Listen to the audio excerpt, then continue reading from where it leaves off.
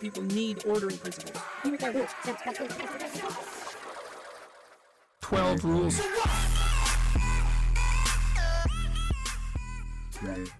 Hello, and welcome to 12 Rules for What? This is a podcast about fascism, anti-fascism, and the far right. Today we've got an interview with the co-author of We Go Where They Go, the story of anti-racist action, Shannon Clare. We weren't exactly sure when the book was coming out in the UK, but it's actually out now, so you can buy it from the PM UK website, or if you're in North America, pmpress.org. That's it, on with the interview. And now I'm joined by Shannon Clare, one of the co-authors of Where We Go, They Go, the story of anti-racist action. Welcome to the podcast, Shannon. Thank you. Lovely to be here. It's titled We Go Where They Go. We go where they same go. Same idea, slightly different word order. But yeah, very happy to be here. It's important to get the slogans right, I feel. Yeah. For those in the UK who might have some idea about kind of anti-fascism in America or anti-racist activity in America, I think the first thing to emphasize is that anti-racist action came primarily from youth subcultures, and particularly the punk scenes and skinhead subcultures and things like this. How did it get started for those people who might not really know? And how did it kind of develop it then into a national or a much more widespread movement across the whole of North America? Yeah, great question. So anti-racist action was started by people who were in the skinhead scene, specifically in the city of Minneapolis and St. Paul, known as the Twin Cities in Minnesota, where right around like 1986, you started to have this infusion of the white power skinhead into skinhead scenes. Whereas the groups that were already active and were already skinheads, there was a group called the Baldies in Minneapolis who were multiracial, proudly multiracial and working class, and didn't take kindly basically to all of a sudden Nazis showing up in their social scene and at their shows. And so they started organizing to push out those Nazis. So the Baldies were the ones who then came up with the name Anti-Racist Action, inspired by anti-fascist action, as UK listeners might be familiar with. And indeed, I won't even say much about AFA because I would risk, I think, saying things incorrectly that maybe your listeners know better. But they were inspired by the name. So the Baldies in Minneapolis were then the ones who came up with the name ARA, but to give a name to their organizing, basically pushing Nazis out of their youth scenes and the punk scenes, the skinhead scene. But Minneapolis was not the only city where this was happening. Very similar trends basically happened in a variety of cities in the Midwest of the U.S., so like Cincinnati, Ohio, Chicago, Illinois, Kansas City, and then all the way over into Portland a couple of years later, in like 89, 90. And so these groups heard about the work that they were doing through traveling and maybe just like going to a neighboring city to like see a punk show and meeting people, or also, zines and all these different things and keeping in touch across the different scenes. They sort of realized that they were doing similar work and came together. And so that was sort of the initial genesis of anti-racist action. And then the next big milestone where it really transformed into a network was in 1994. There was a conference meant to bring together lots of different anti-fascist activists, and that created a network initially under the name the Midwest Anti-Fascist Network, but don't let that confuse you. That was only for 1 year. It was ARA. The following year, they renamed themselves ARA, and so that 94 conference and then renaming in 95 is what sort of established some formal infrastructure of a network, and that they were going to have conferences every year, and that they were going to meet each other and all this stuff. And so that was a very short overview, but an even shorter one would be youth scenes, kicking Nazis out of punk shows, people meet each other, and then flash forward a bit, 94, there's a conference that establishes more of like the network and the infrastructure that continues. So there are 4 authors of this book. Mm. The three of whom were in Mhm. ARA, and you were the fourth who was Mhm. not, a bit before your time. As a collective, how easy was it for you all to kind of step back from that history that three of you were so intimately involved with, and presumably you are also an anti-fascist and not neutral in this Mhm. history. How did you step back? Because when I was reading what I've read of the book, it takes a very measured. I mean, later in the book, you get into a more of a arguing for a certain position, but for most of the book, it's quite a neutrally written history or like measured history. So I suppose why was that important for you to do, and how was the process of working that out? Mhm. Um, Thank you. Yeah, that's a cool, interesting question. I feel like kind of the like historiography people haven't asked as much about, but as a history person, I like this question. Um, Me yeah, too. yeah.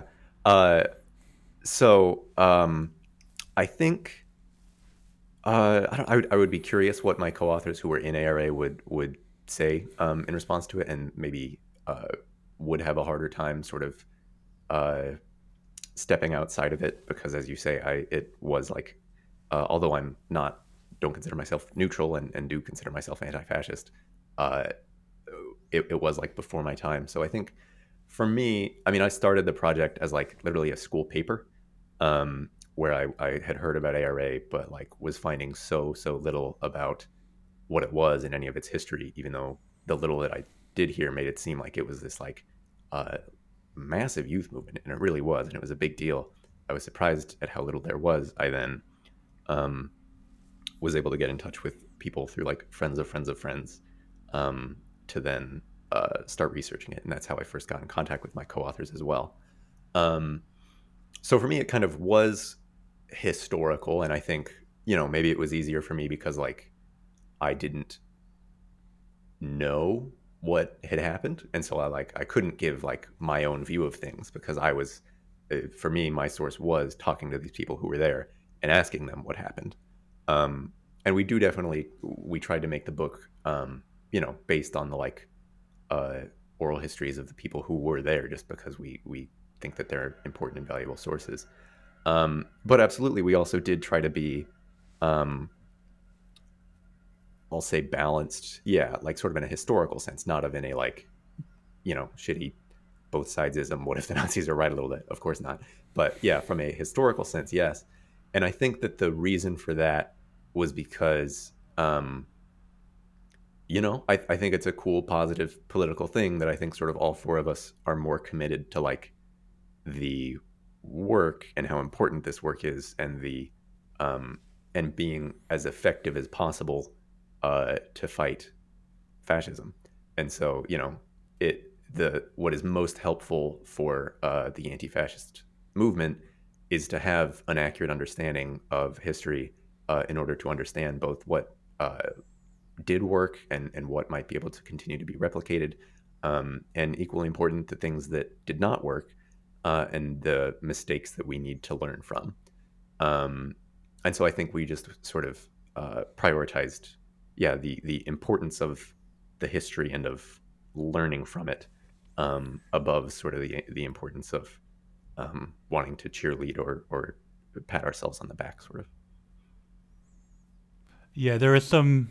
This is maybe a more a UK anti-fascist book phenomenon, but there's a few books whose kind of narrative of their history is more like, there was a series of successful fights in pubs, and we won them all, and everyone got away without anything bad happening, and we defeated everybody very I easily, love to and hear it.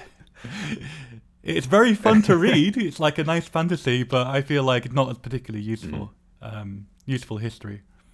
Yeah. I think when we're talking about anti-fascist groups, it's always really important to talk about the movements and the tendencies that they were opposing. The fascists, the far right, and I think in America, like there is a big difference between how fascism of the far right kind of developed there, especially because there's these kind of twin legacies of settler colonialism on the one hand, and obviously slavery and the continuing oppression of black people in America as well. So what did I suppose what was the far right that ARA was responding to in the late 80s and into the 90s? Mhm. Yeah. A great question. I think in my mind, sort of divide it into like a couple of sort of distinct periods. And so to start off would again be that skinhead scene.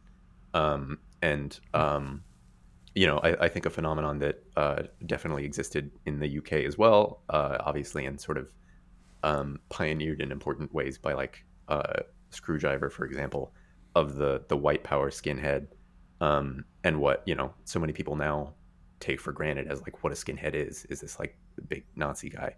Um, that was, I think, to a significant degree. We talk about how there was sort of some like aging far right leadership. People like, for example, Tom Metzger, who was out of California and was running and had like been a Klans member before and had a long history of white supremacist organizing. I think looking around and very explicitly wanting to like, how do we bring in young people into our potentially kind of aging out movement, and how do we bring in young people to like basically be our foot soldiers and our thugs while those of us uh, people like Tom Metzger continue to call the shots and be in charge. Um, and so there was a pretty concerted effort by the far right to start recruiting in skinhead circles, and so you had that birth of the white power skinhead, who pretty unapologetically embraced like Nazism and swastikas and all this stuff that even on the American far right had been kind of uh, taboo before then, because in 1950s or something, a like good red-blooded American male who's quite racist like had just 10 years ago been killing Nazis in Germany, and so Nazism was not super cool.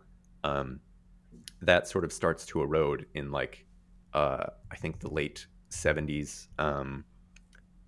There's a book, oh boy, by Kathleen Bellew, Mm. Belew. Do you remember the title of that? Bring the War Home. I can't remember the title. I've read Yeah, the book as a well. great book, Bring the War Home. She talks about this sort of Yes. post-Vietnam turn that the white power movement does into more uh, one like revolutionary white supremacist organizing, as opposed to like shoring up the government. They want to overthrow the government, and then also that's kind of the period where you start to get Nazism. So um, I hope that wasn't too much background, but yeah, basically in the late 80s, or starting even kind of the mid 80s, like 86, when the first like ARA slash proto ARA anti racist skinheads are organizing, they are fighting white power Nazi skinheads. Um, then the second most obvious sort of time period is like starting in the early uh, 90s. There are lots of clans, Ku Klux Klan, um, but it is kind of clans plural because the Klan had like fractured, and so there are lots of different groups, and often it's on like a state by state basis. So there are Klansmen who are um, going sort of town to town, uh, and they really are organizing in like whereas Nazi skinheads were like kind of by definition coming out of these like city youth scenes and like music scenes. The Klan is really like traveling all over, and this is kind of the origin of this like we go where they go idea. The Klan is going into a city and maybe just like chilling on the like city hall steps or something with a PA and like giving a speech about white supremacy. Um, and they are maybe again like at this time the Klan and the Nazis start to go along together more than they once had, but still the Klan are their own formation that's maybe more focused on like um, maybe they're more religious, and they might talk more about God and stuff, and they are kind of maybe more like a little bit more like quote unquote activisty, I guess, where they're like trying to build an organization, whereas the Nazis were sort of more like in these scenes and like fighting for control of the streets and just like beating people up on street corners. Um, so then the Klan is a really big push of ARA's growth as ARA chapters are traveling all over, following these clans, trying to uh, counter protest them.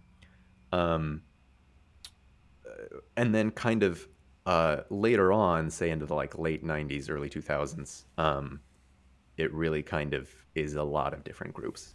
Um, so there's, I think you maybe explicitly posed the question as like the racist right. I'm not sure, or maybe you said far right. Because what ARA starts doing is fighting groups who are not explicitly racist, although they are. But ARA gets into a lot of reproductive justice work, and in that case, what they're the people they're opposing are like really radical anti-abortion extremists. Organizations like there's like Operation Rescue or like Missionaries to the Preborn. Um, and this is sort of the Christian right, people who are just trying to shut down abortions, shut down abortion access, protesting clinics, all this stuff. And they do overlap with the racist right, but are their own distinct thing. Uh, there's a group called the World Church of the Creator that we profile at some length, who are I don't even know. They're kind of their own weird thing aesthetically and ideologically, although you can boil them down to like they were neo-Nazi racist bros. Um, well, I don't say that historically, but like if I were explaining to someone what's the World Church, I'm like, they're Nazi dudes somewhere. Um, and then there's another neo-Nazi formation that ARA fights in like the early 2000s called the National Alliance. Um, Up in Canada, for example, in Toronto was a really big early ARA chapter in Canada, and their like sort of initial impetus was to fight this thing called the Heritage Front, and the Heritage Front was, I think, explicitly intended as like I think front is coming from this idea of like a united front for the right, and I think they, obviously the Klan is much less of a Canadian thing than an American thing, but I think even it had some members who were like in clans, but basically, were again sort of on the Nazi side, and yeah. So I I hope that's not just like listing names too much, and I hope that that's actually interesting. But yeah, I hope that wasn't just listing names too much. That's like I said, kind of a I variety of think that was really, periods, yeah, that was Nazis, Klan, really useful, and combinations thereof. something I really didn't factor in for the question was, how as area developed and how the far right developed, the targets and the opposition changed, and therefore perhaps the tactics changed as well. Maybe we'll get onto that as well. Cool. Thankfully, nicely, my next question was around this question of organising around reproductive justice, which it seems like a bit of a it seems like a big change from purely being anti-fascist or being anti-racist, and I wondered more broadly, like how did feminism sit within ARA over time, like how was that accommodated within the various groups, and again onto the reproductive rights thing, how was that justification made and carried out? Because I think it is an interesting facet. Mm-hmm. Yeah, I love this question. So for this and for future questions, how long do you want me to talk? I could talk for like 30 seconds. I could talk for like the rest of the hour. What do you think makes sense? I do think it's important to get into. So go for a bit, and I will maybe give you a wave when I need you to wind down. Sounds good. Let's see here. I think so. ARA, like very, very early on, it was kind of coming out of scenes that like weren't about like activism really, and so there were like committed political people, but there were, when it was first starting among like anti-racist skinhead crews, a lot. You don't have to be super woke to be like a skinhead in 1987 who's like, yeah, I'll go beat the shit out of those Nazis. Like, it's awesome, and I don't want to reduce it, but it's just not the like same thing necessarily as like leftist like activism, quote unquote. And so these anti-racist skinhead crews very early on are not super feminist. Women are present, I think, often getting the short end of the stick. We talked to a very active Chicago and Minneapolis skinhead named Michelle, who talked about the ways in which, the like women in those scenes just kind of put up with a lot of shit. And so it like Yeah, I think her quote was, "I'm not saying they were sexist, but I'm not saying they weren't Yeah, sexist yeah, either." It's like it's very something like telling. that. Yeah, and I remember when she did that interview, she kind of like laughed about it and was careful to also impress that the people she's talking about are like she still has so much love for them and like she's not trying to paint them as like monsters, but just that it really was not like in the culture, sort of, if that makes sense. Um, so if I were to maybe like reduce it to a word, I think there was to an extent early on there sometimes it could just be, and this is kind of a criticism sometimes from the outside. I think sometimes people within ARA contend with this, that it can sometimes feel like kind of macho, quote unquote, and like these big macho dudes getting in fistfights with Nazis. Um, and not to say that because women also participated in those fights, but yeah, just trying to sort of give some sort of cultural overview. I think it's then in like, for example, Minneapolis is one chapter that really leads this charge into reproductive justice work. So, uh, a source that we spoke to from Minneapolis spoke about how basically they successfully kicked the Nazis out of their city, and then they were looking around and saying like, well, obviously, like we're not gonna say that like, oh, just we won. Like obviously there are still problems. So what are we seeing? And they looked around and they felt like the like far right or even fascists that they were seeing who were still active were these like radical right, Christian right, anti-abortion groups who were active in their city, and so they um, decided that they were going to push against that. And I think this generation of Minneapolis ARA did have some members in common with the earlier, like first group of Minneapolis ARA, but they also we had a pamphlet or something, I don't remember, that we read where they explicitly wrote about like maybe a few years ago we feel like Minneapolis ARA was uh, I want to say it maybe even like used the phrase toxic masculinity, even though that's like so early to use that phrase, or maybe it was like macho or something like that. But kind of a word like that, where this is ARA Minneapolis saying it. They're not like throwing ARA under the bus, but they were saying like maybe a little bit earlier there was sort of that sort of tough guy stuff going on sometimes. Whereas now I think there were more women involved, more queer people, and they wanted to move away from that. Um, and so this is the generation that now was saying in like the early mid 90s like, hey, these anti-abortion people seem to be really active and seem to fit the definition of fascism to us and are people who we want to fight. And so that was not the first or the only group who were going to like abortion clinics and defending abortion clinics and wanted to support reproductive rights. But they then introduce it to the ARA network as like a formal resolution thing. So the ARA network again had formed at this like '94 conference and was this very decentralized thing, sort of brought together by this shared like culture and the shared background where a lot of people were coming out of youth scenes and stuff. But the only like requirements, the only explicit things in the network were these 4 points of unity. We go where they go, meaning we go and fight the Nazis. We don't, wait for them to come to us, or we don't like just sit still and like pray that they'll leave. We go where they go and we confront them. That they don't rely on the cops and courts. Sometimes they'll go to court, but they're not like trying to sue the Klan out of existence or whatever. Um, that they have like anti-fascist unity at attack on one and as attack on all. And then they had this fourth point, which was a sort of vague statement of like, uh, we don't like oppression. Um, and so it's then in like, I think 96, 97 ish that Minneapolis is this group saying like, uh, reproductive justice is an important aspect of, is an important thing that we need to fight for. And so they propose it into this like uh, language behind the this language that like kind of, because it's the only thing that like formally says, it's the only like formal like rules or whatever really in order to be an ARA chapter. Putting reproductive justice in those things is a really big deal. And so the first year they introduced it, it did not pass. Then the second year it did pass.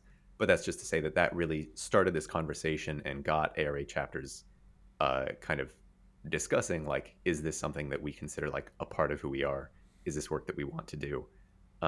Again, Minneapolis was not the first or the only chapter who had done reproductive justice work, um, and so it did pass. I think, um, yeah, it's interesting. Some people talk about like, there's also like, this is really obscure, but I find it really interesting because I'm straight edge and I'm vegan. Okay, go So on. there's like this like hardline movement at this time where like vegan straight edge hardcore punk is like going so off the rails that they're like, oh, veganism because life is sacred, and life is so sacred that abortion is fucked up. So there's like, it's interesting how things can kind of Wait, what the fuck? it's what's the term? Biocentric, where it's like life for life's sake has its own inherent. Sure. Okay. Wow. I hadn't heard that one. Yeah. So not that that's this huge gigantic influence, but it's people I think mentioned it, and it's just kind of one example of like ARA being so firmly based in like these youth scenes in the way that it is. The fact that sometimes politics could kind of morph in unexpected ways, or there's not some universal thing in a way that actually I think there kind of is today, at least in a lot of like U.S. cities, that like, yeah, like you're probably, uh, pro-choice. Um, so that it was kind of this struggle that they put forward and that they had to fight for. Um, and then lastly, I will say the other thing that I think led ARA towards reproductive justice work is that I think the like work, the forms that it needed to take fit well with what they were already good at, basically. And so, in the case of reproductive justice, I've kind of spoken about it, but maybe I could have given a definition earlier. That what a lot of this work looks like is, so for example, clinic defense. And so that means like a physical abortion clinic, back when the US had those. I shouldn't say that. We still have them, obviously. But of like physical abortion clinic, and there are people who are anti-choice who will be protesting across the street. But they can get pretty rowdy. They're like quite extreme. They're like literally when a person goes in wanting to get an abortion, these anti-abortion protesters are like throwing shit or like physically maybe blocking or maybe like harassing or even attacking people who are trying to go in order to get healthcare. And so that's a big part of then this reproductive justice work is what's called clinic defense, where you are going and basically like, yeah, physically defending the clinics, being a wall between the clinic and the anti-abortion protesters, and escorting people in to get them safely in where they need to get their health care. And so I think that it's important that involved like physical space and sort of being willing to be physical, not necessarily getting in fistfights all the time, but that it was a like physical throwdown. You're not like writing letters to your congressman. You're going somewhere, and like the fact that your body is there is important. I think that is a sort of mode of activism that ARA started with and knew how to do, and was sort of on a terrain that they had the power to affect. Again, compared to as like an interest group fucking writing letters or something, that's not ARA's wheelhouse. This physical stuff is. And so I think that's a really important reason of why ARA got into it, which I like to point out. So one, there's kind of the big ideology stuff that you asked about and that I try to give a reasonable overview of, but then I think also that tactical question is also an important part of it. I mean, I suppose also just one last thing on this. In America, it feels like anti-abortion, anti-choice, activism is much more a preserve of the far right. Even you just thinking kind of the more institutional or the more media far right. I'm thinking like Ben Shapiro, these kind of people who are like incredibly racist, but also even almost a bigger part of their politics is this anti-choice, misogynist kind of outlook that they have. Yeah, for sure. I mean, the thing about anti-racist action is it was a decentralized network, and that's how it kind of developed. And I wondered what your thoughts were on like some of the advantages of that model and some of the kind of drawbacks to that model. Because I'm just making it relevant to the UK. We had the anti-fascist network for the whole of the 2010s, and there were, in some respects, it was quite flexible, and you could adapt to local situations quite quickly because it was local groups responding to local issues.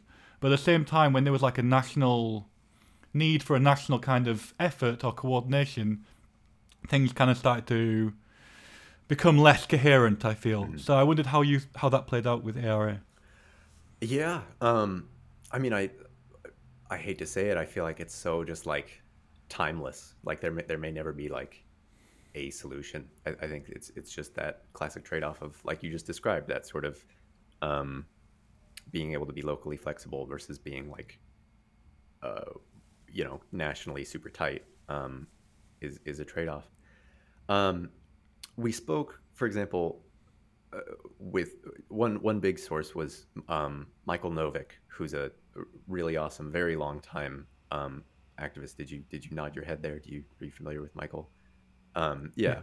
Um, he's been on, for example, like the Working Class History podcast, talking about anti-Vietnam War activism. Mhm. Um, Novick was involved with this group, the John Brown Anti-Klan Committee, which I will quote the book here, an organization built around a quote from Michael, very high level of political unity, end quote, with ARA, which um, quote kind of came from the other end. JBEC had to go through a big struggle to try to open up and broaden its political base, whereas ARA kind of had the opposite struggle of trying to tighten up and develop its political depth and understanding, end quote. And so, I say that not expecting people to even be familiar with the JBAC, uh, but just this idea of like, those are two ways to run a organization, whichever it is. So there was something like John Brown Anti-Klan Committee, which sort of rose out of the New Left, and I think a lot of its members were, very dedicated activists at this time. A lot of them coming either, probably still were or at one point had been like Marxists maybe. Um, and they really said like this is the line, and this is our understanding, uh, and they were able to do important work, but didn't have that broad base. um, ARA, by contrast, I mean, ARA was really successful, and I think that's really cool and really important. And it, over the course of its life, it had like hundreds of chapters, and thousands of members. And if you count people who maybe like went to events that ARA was, uh, whatever. I don't feel I need to come up with numbers that are so hard to measure. But ARA was like genuinely, not just like because we like it, but genuinely from like a sheer numbers perspective, was a big deal that incorporated like a lot of people, um, especially again in those like youth scenes and punk and counterculture and stuff. It was like this sort of omnipresent thing where like, oh, your scene has an ARA, or your city has an ARA, and some of those people from the scene. So if you want to get involved, you can. And youth culture, I do like to stress, was not like the only, not every single person in ARA was like a punk or whatever, but was a sort of important recruiting ground for it. But that's just to say that I think it's really important that like it was able to be like a first step from people, for people rather, I believe is how an activist named Josh from Columbus put it, that it could be a first step for people. Josh was someone who like was sort of already interested in coming to like leftist activism, but then these groups that he was seeing were like, yeah, here's our newspaper, like read it and like memorize our messages and like understand the perfect politics, and then like we'll make you a probationary member for a year or two. And instead, ARA was like very welcoming, and you sort of felt like if you didn't have to be an expert, and you could show up and contribute to it. And I think one thing that ARA did that was really cool and important was, and now I'm quoting a member named Steve, that it like, or not quoting but paraphrasing, that ARA was able to have those people, but also have like very committed, people who had been doing anti-racist organizing for 40 years. People like Michael Novick, or some other people, an anti-racist lawyer named Mac in Columbus. was really important. You were able to have those same people all in the same room and all learning from each other, to paraphrase Steve. Um, and so that's really important and really cool. And I think ARA was like uh, really successful in that regard. And then as far as the I again, I guess think those trade offs are just kind of eternal. That then um, it's kind of, how do you have an organization that is open to people who want to come in off the street and like learn while they're struggling, and then also be some like super tight formation that can perfectly, mobilize people to like, yeah, super tightly. um so in conclusion, I think just I don't think I had any answers in in all of that talking that I did, and I think to an extent, not that there aren't answers, like, and it's, something that we can continue to work on, but that it is really this perennial question of that flexibility versus a tighter formation. Um, and I guess, yeah, ARA was definitely the flexible, decentralized approach, um, and that was important for it to exist, and that was important to like get people in the same room willing to work with each other, because they didn't have to agree on everything. But as far as decentralized approaches go, ARA was like um, really successful at it in a way that I think is really cool. An interesting point that you make early on in the book is that as ARA grew, it got whiter. Like it started off with this multiracial, skinhead crews, and as it grew, it became whiter. And in you know in the UK, it's slightly more understandable, I suppose, although not excusable. In the US, it's much more of a problem, I feel, because of these legacies of racism that are so ever present and so interwoven within the American, within America itself as an idea, as a concept. Mhm. And I wondered how did ARA relate to groups that were, black-led groups or people of color-led groups who were organizing for their people, and how where some of those kind of tensions resolved between being a largely white organization that was doing anti-racist work. And it's not necessarily obviously Mhm. a problem because doing anti-racism is a very very good thing, but it does raise some questions. Mhm. Yeah, absolutely. I think definitely, as you say, we sort of describe ARA as ARA was sort of really not about. I think we use the phrase "for better and for worse." Was not about its like individual members. Yeah, sort of like overcoming their own racism or like wrestling with their own beliefs in that same way. It, I think, in many ways was sort of like uh, not in many ways. It was before that discourse was such a um, was such a prominent thing on the left, and so I say that not because like I think it's bullshit when people are like, oh, let's not judge things by their standards, or let's not judge things by our standards, let's judge them by theirs. I think that's nonsense.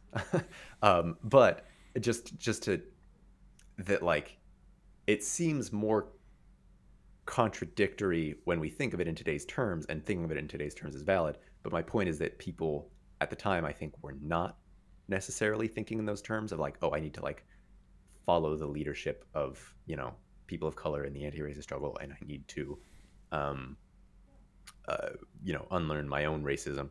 Certainly, some people were, and maybe some of the most committed people who had the biggest like impact on the ARA, who were really committed political people, and really leading ARA, I think maybe were thinking in those terms. But at the same time, for a lot of people, um, people were, for example, white people, I think, were often fighting for their own liberation, is as one person put it.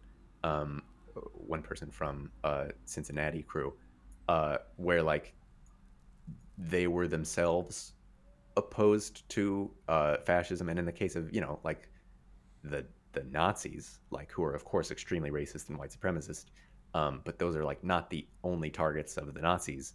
Um, and so I think basically just to say that people often didn't think that they were fighting like on behalf of anyone else. They were fighting like, even if they were white, they were fighting the Klan because they wanted to fight the Klan because like they hated the Klan.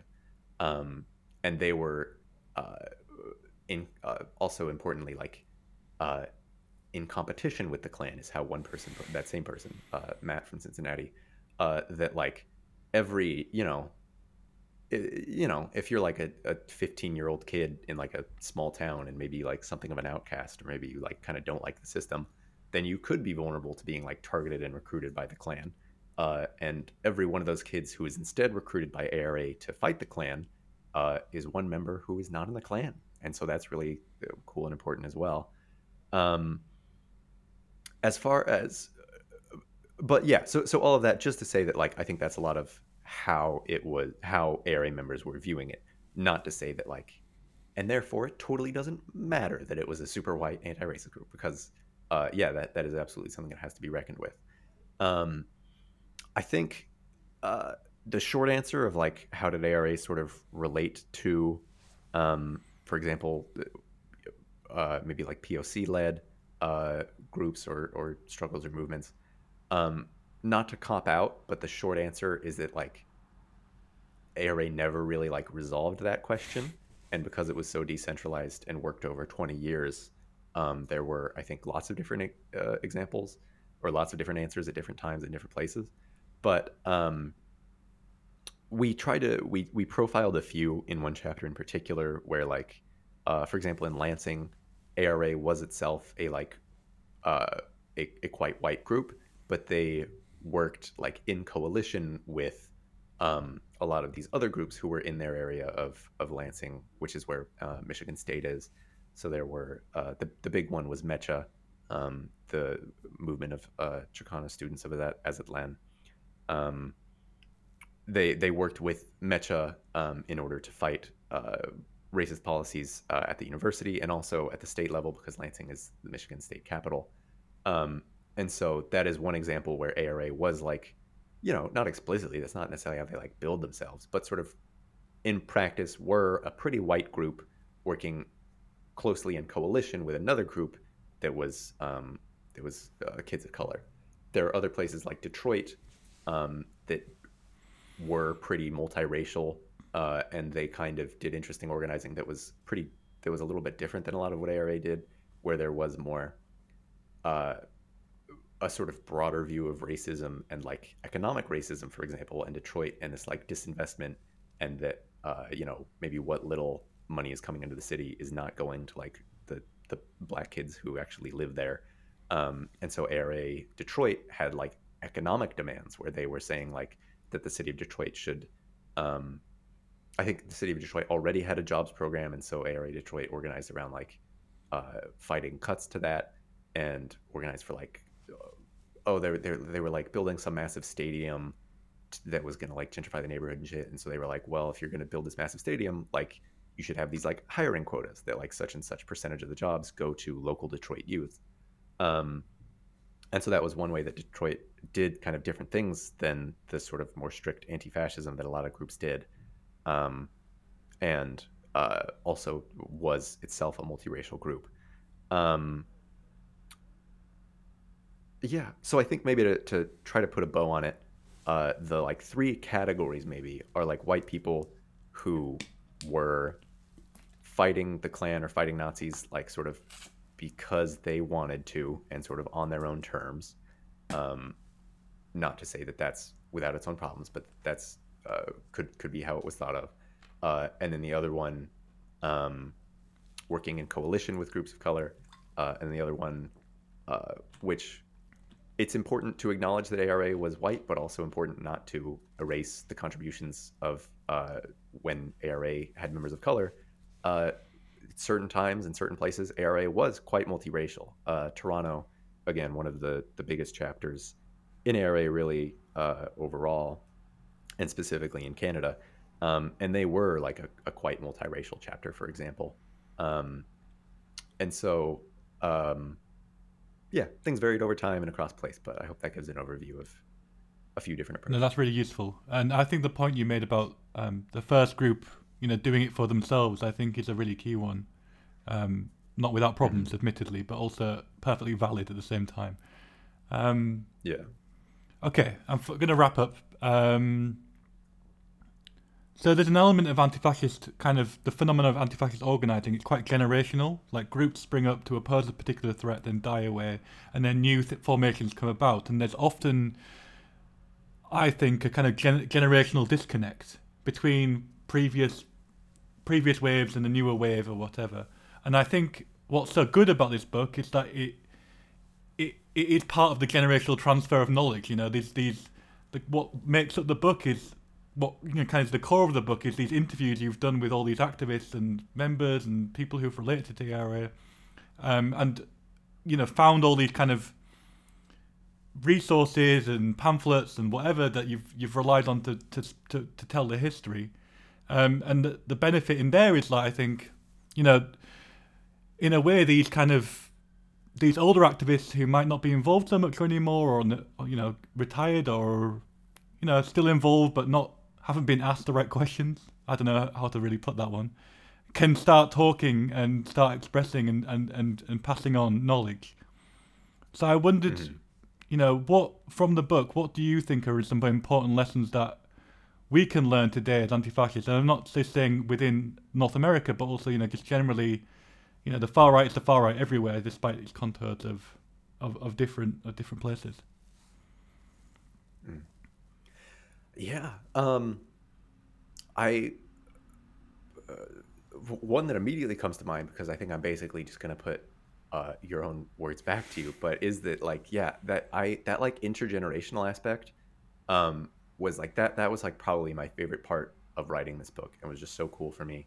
And because I was so used to in my own organizing, uh, like my first organizing was like literally like as a high school group, and so everyone is in high school, and then there's like student organizing where everyone was in college, and then there's other organizing where it's not explicitly tied to a school, but like in practice people are so often like the same age and in their own sort of demographic groups that um yeah, like honestly that was a huge lesson that I took for my own purposes, was that like people have been leftist for more than like the 5 years that you've been involved in leftism. Like, I promise. Obviously that's a tongue-in-cheek, talking like directly to like a 20-year-old or something. um but genuinely I think like it was really, it like sounds obvious when you say it, of like, oh, there are older people who are like leftists too. That should go without saying, but I think I just hadn't really internalized it in the same way. And this book was like, all these interviews and stuff were like absolute nourishment for the soul, of talking to so many people, and realizing that like they are still out there, and that maybe I don't usually meet them in like the organizing that I do, but they are out there, and there's so much to learn from people who've been doing leftist activism for 20 years or 40 years or 60 years. um, and so I would say, I don't know if I would usually think of this question, but because of the way, of this answer rather, but because of the way you pose the question, that is one that comes to mind. Is like, I encourage people who are um, of any age group to try and like reach beyond your own age group and find people who are younger and older, and to sort of realize that we do have this intergenerational knowledge that's a really important and valuable resource for us, but that can sometimes be um, yeah, really hard to bring out, because if it is a student group that's going to be all 20-year-olds, and maybe they're kind of shitbags, and maybe they're not willing to listen enough to their elders. I don't know. It certainly has its challenges, but I think that can be a really cool and positive and energizing thing, if you can like meet people who are like in your city or in your area, of a sort of different generation maybe. I think we all have a lot to learn from each other. um, More broadly, and I'll try to be quick here. Um, I don't know. One that comes to mind is that I think what ARA did, that really blew me away when I was first learning about it, was like how public they were and how above facing they were, compared to the like only model of anti-fascism that I had ever known existed, was this like super super closed off, constantly masked up, anonymous, Secret like ninja affinity gangs. group. Yeah. Yeah, exactly. Exactly. Very like small, closed off groups of anti-fascists. Um, and so I'm not saying that like anonymity and stuff doesn't have its place, and I don't want to wag my finger at people who feel the need to protect their identities. But and also I think that the conditions have changed, and now with fucking smartphones everywhere and all this stuff, obviously, I think like mass surveillance basically is more of a thing than it was 40 to 30 years ago when ARA was in this book, the period we cover in this book. And so that's valid. So I don't know. But also, I'm not trying to caveat my point into oblivion. My point is that I think anti-fascism can be it can be like public facing and above ground sometimes, and can be more um, uh, it can involve more people who don't have to be dedicated full-time anti-fascist activists to like show up to an event and protest a particular Nazi who's like in town speaking or something. And I think it's we need to be able to bring in people who don't want to be a full-time black clad anti-fascist ninja. We also need to be able to bring in people who are gonna show up to a thing and shout people down. And I think even with the changes that have happened over the last 30 years, and even with the valid reasons that people have to protect their identities, there is room still for both approaches, for both the anonymous and the more public-facing one. So that's a really big one. Otherwise, uh, anti-fascism should be connected to reproductive justice. We talked about that. That's really cool and important. Um, Leftism, I only ever like referenced it and didn't super explicitly talk about it, so I hope it didn't get annoying. But all the talk about like youth scenes and stuff. So ARA, yeah. Again, I don't want to give the impression that everyone in ARA was like a punk, or that you couldn't be involved in ARA if you weren't. But it is true that like a very significant sort of organizing base for ARA was punk and counterculture and hardcore and all these youth scenes and stuff. Um, that's a real thing, and I think can be really cool. And I think again there are also limits to that, and it's it can be unfortunate if like the only place where you can go to find leftists is like a punk scene where you know that's not even political organizing, and where maybe people are just like uh, you know they are leftist and they're all gathering, but like it's not a political like there are drawbacks to that too, obviously.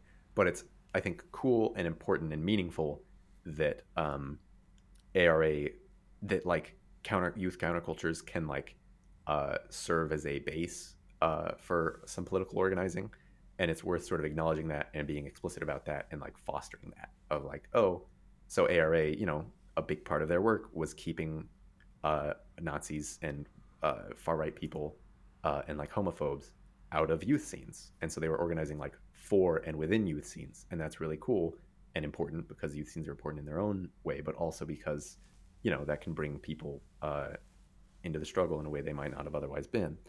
Um, and let's see here. I think I was just about to come to a killer conclusion and lost it, but It was all good up to that point, though, so you yeah, don't but have to land. despite You don't have to stick the the landing. limitations, the importance that here it is. This is going to sound super like fucking Maoist or something. I don't even know. The cultural and political terrains of struggle are closely linked. Um, I I don't I try not to sound too jargony, but that means something that like uh, people in real life don't think of politics in terms of like uh, Particular lines or politics shows up in people's lives in ways that is not only what we think of as super like political, it can be cultural as well, etc. Yeah, maybe there are some others, but those are some big ones that occur to me a lot. Shannon, thank you so much for talking. As we've literally skimmed the very top of the surface of the book, I really encourage anyone to listening it to go out and get it. I don't know whether it's available in the UK yet, but it's called We Go Where They Go, and it's jointly published by Working Class History and PM Press. So I guess go check out their channels and try and find if it's in the UK and when it is coming to the UK. It's a really, really great, well researched, read, and I think really important for us in the UK to be reading just as much as in North America. So yeah, thank you very much. Have you got anything else you want to plug in the meantime, or anything else you're doing? Um, no, yeah, the book is really fucking good. And yeah, no, I also don't know exactly if it's uh but it should be out, if not now, then very soon in the UK. Like you said, working class history is really the UK representative. I'll look it up and then I'll say in the intro when it comes out. Okay. Okay, thank you. Great. Thank you.